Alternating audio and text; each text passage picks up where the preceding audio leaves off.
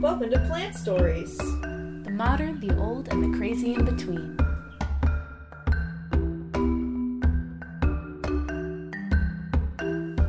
Myth or fact? Begonias bring to mind the visual of beautiful, colorful flowers, a gift that can help celebrate individuality and uniqueness.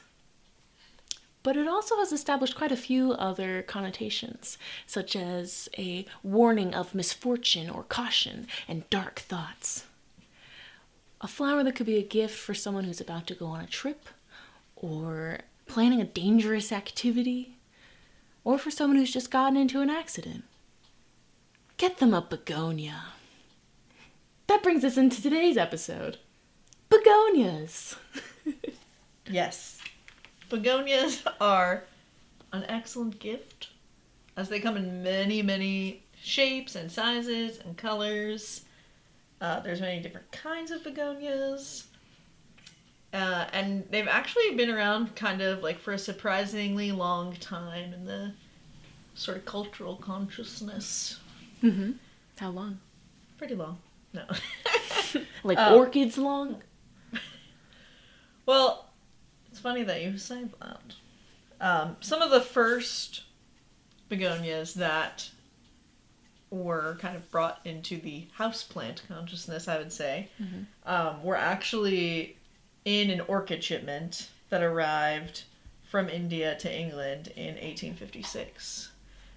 And in 1821, a little bit earlier, begonias were actually found in soil that was sent from Brazil to the Berlin Botanical Gardens. So when they were going through that period where they were sending things to gardens at universities and things like that, and all those started to pop up, kind of like we talked about in our History of Houseplants episode, there were begonias found in that shipment. Begonias were originally discovered and named by a Franciscan monk whose name was Charles Plumier. Plumier. Yeah. And he found begonias in Brazil in 1690, and he actually named them after his favorite botanist, who was Michel Begon, and he was the governor of Haiti at the time. But very international. Yeah, but Plumier passed away, and so there wasn't really much documentation after that. Like, the begonias were known, but they weren't necessarily, in popular consciousness before the 1800s, other than kind of that mention. But he is the one who named them. And so now that botanist's name lives forever in the name of begonias.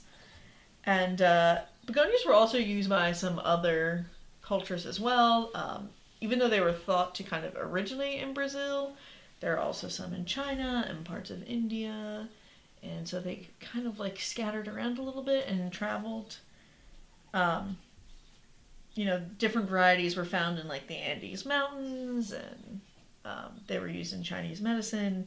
Now there's like over 1,000 known species of begonias today. And like I said, they range in size and color, and some of them have bigger, brighter flowers and are kind of known for their flowers. Some of them are known specifically for their foliage because the foliage is so incredibly vibrant.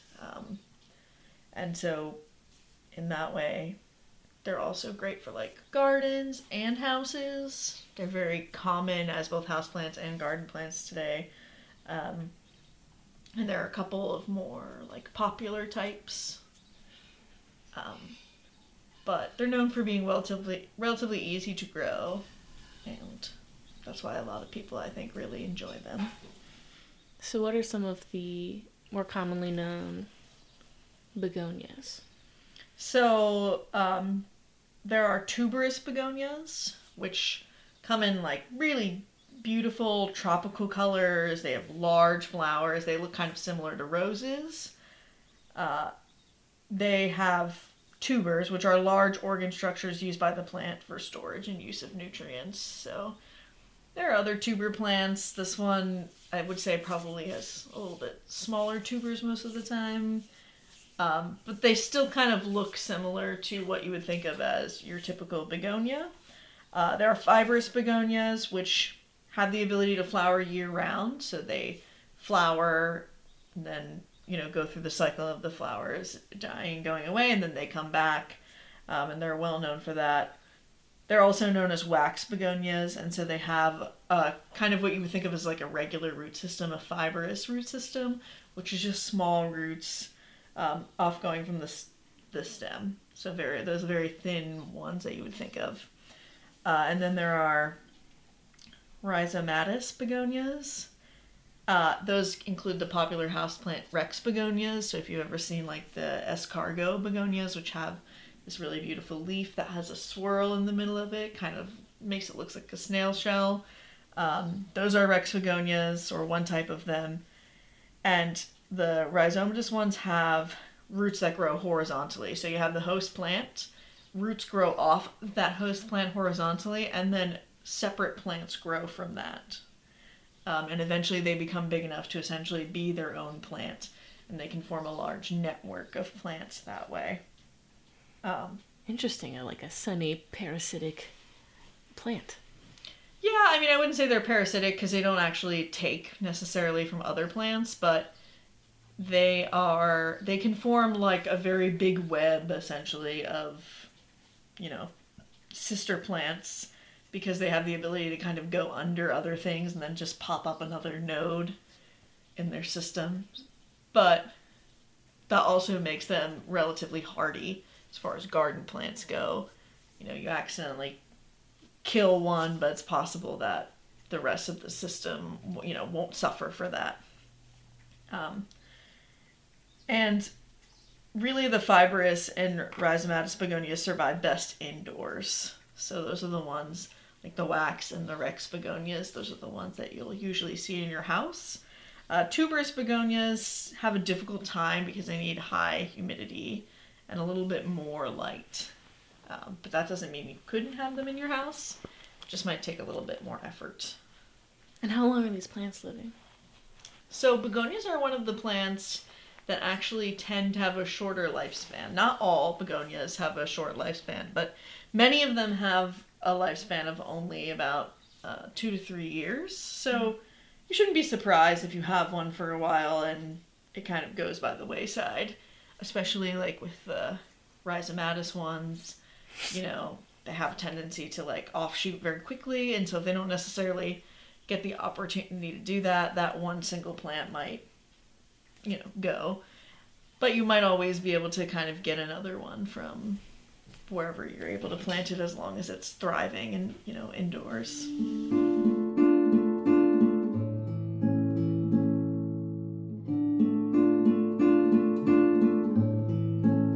There are some types of begonia that are edible or even medicinal.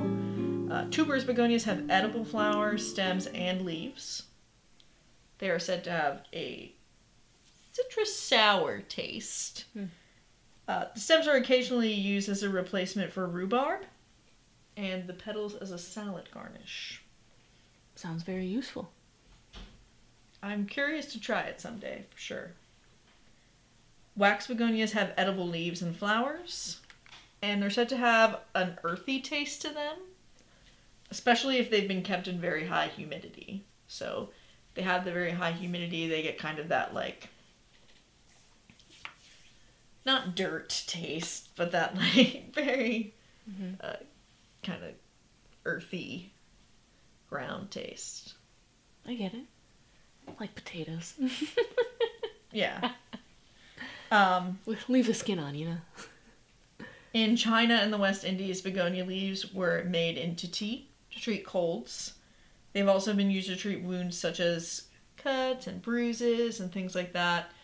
They're well known for the ability to treat inflammation. The acid-based saps that come from them have also been used to treat things like toothaches and gum ailments because they're antibacterial. So they were often used for like a lot of common cold things, a lot of like anti-inflammation things. In China and the West Indies, it's well recorded that those things were used for that. But even in like places like Paraguay, It was used to treat like sore throats and things. So it's been used as a long time for a medicinal plant. I would say if you're thinking about using it for yourself, that I would seek more advice and information first. Some of these plants are used for that, but not all of them. Some rural people in like Mexico and China have been known to use the same sap, like the same acidic sap, to curdle milk to make cheese. Smart. They're a good source of vitamin C as well. So often used to treat scurvy and stuff like that in sailors who maybe didn't have access to actual citrus when, citrus fruits were not available. Is this like a variety of begonias? I would say from what I researched, most of them have some vitamin C in them. But again, not all of them I would necessarily recommend eating. So, I'm sure they figured it out. I'm sure they got that. And totally random, begonias were also used to polish swords in the past. For some reason, I'm sure they did some kind of process with it, but I'm just imagining them like taking like leaves and flowers straight to swords. Yeah. They probably did something with it. Yeah. But no, just a straight flower, like, yeah, can't cut through this. Well, I imagine they probably use leaves. Or, the sap from leaves and yeah, stems, they probably like mashed it into something. Yeah, but yeah, it was very popular sword polish for quite some time. And now today, there's just like a crazy, incredible amount of begonias available. Some of them are now even being bred to have scent, which is interesting because a lot of things scent has been bred out of to a certain extent because of people's sensitivity with allergies and other things. Begonias have often been featured specifically by Martha Stewart, who really promotes them as one of her favorites for their variety and their beauty and texture and shape. They, like I said before, do kind of tend to have a shorter lifespan. So, some of them might only live 2 or 3 years, not all of them. But you shouldn't be disappointed if something happens. It's not uncommon. 2 years can be enough. It can. And honestly, some of the flowers are just incredible. I've seen some colors and, even leaves that are just amazing. Even ones that have the really brightly colored leaves often have small, tiny flowers that are still very bright in color. So the contrast when they do flower is really beautiful, but then you get this amazing leaf all year round. But it's also true that begonias kind of culturally for a long time were used to warn about danger, which is why, you would give that to somebody who is maybe doing something dangerous. In a way, they are kind of the first in your garden to like warn you about potential dangers. So if things are really dry, they'll be a little bit weepy. If there's disease, they show disease relatively quickly. And you can usually get it, like clip it off and get rid of it quicker than some other things, for sure. And that's kind of how it gets remembered. And in itself, it was named for somebody who really, really loved plants. Do you have a favorite begonia? It's a hard choice. My favorite is probably the Rex begonia. I do just love them. I have 3 of them in the house. None of them are in here. No. But they get little pink flowers, which are so cute. But they do grow kind of weird in an indoor pot. It's worth it though. And they're like a blue-green color. Or like a green-red color, which is pretty cool. And Another symbolism they have is like harmonious communication, because of the way they kind of communicate with each other, communicate the stuff with the garden. So that's a really cool thing too. Like, they are very like good houseplants. They are the first kind of to let you know something's going on. And I've given at least like 7 as gifts already in my life. So None for warnings of misfortune. no, I didn't think about that. I guess I did give someone one for going to a new job, but I thought that it would be more positive than that.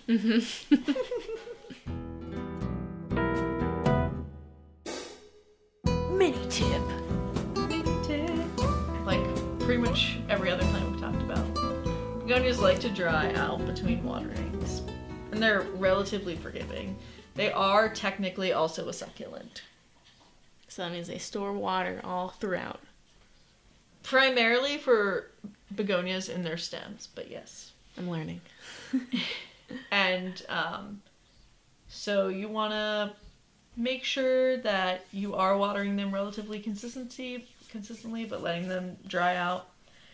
And overwatering can be a really common problem, especially in fibrous begonias, because it can lead to root rot. So be careful to not let any water sit in your pots. Make sure you have a pot with good drainage, or you're paying attention to how much you're watering, or if you're using a pot that doesn't have a hole in the bottom, you are putting a layer of sand or rocks there just to make sure that you filter out any excess water that is too much for the plant. So do you like take your finger and like check the pot, like the soil in the pot to see if it's dry enough? Do you like dig a little bit to check it? I do, yeah. Yeah, okay. I think that's the best way, and eventually plants are like people, they like routines. Mm-hmm. So once your plant gets into a routine of being watered, every week, it will expect that water every week. As long as you're not overwatering it, it will expend what it needs to wait for that replenishment. Mm-hmm. Well, thank you for joining us on today's episode, learning all about begonias. What can we look forward to for our next episode? Ferns. I'm talking about ferns. Like long, spindly, fluffy ferns. That's what I think of. Some of them. Some of them are that. Well, I look forward to learning more with you again next week, Minnie. Thank you again for joining us on our episode. Feel free to leave any feedback, comments, questions, exciting news about your own begonia. I hope you can give it as a gift to a friend.